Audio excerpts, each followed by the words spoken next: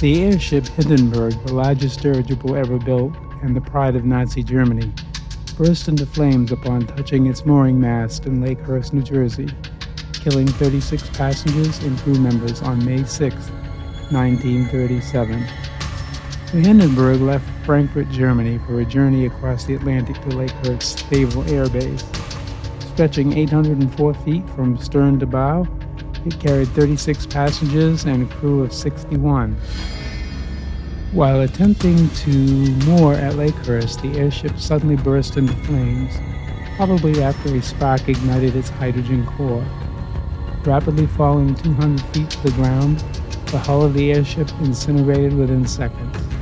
13 passengers, 21 crewmen, and one civilian member of the ground crew lost their lives, and most of the survivors suffered substantial injuries.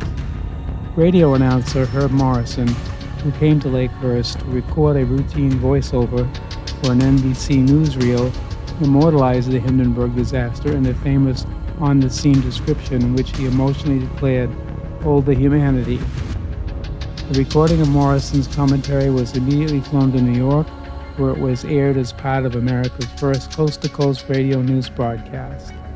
Lighter-than-air passenger travel rapidly fell out of favor after the Hindenburg disaster, and no rigid airships survived World War II.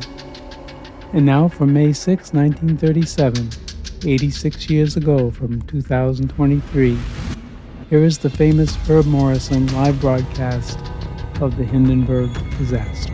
It's starting to rain again. The rain had slacked up a little bit.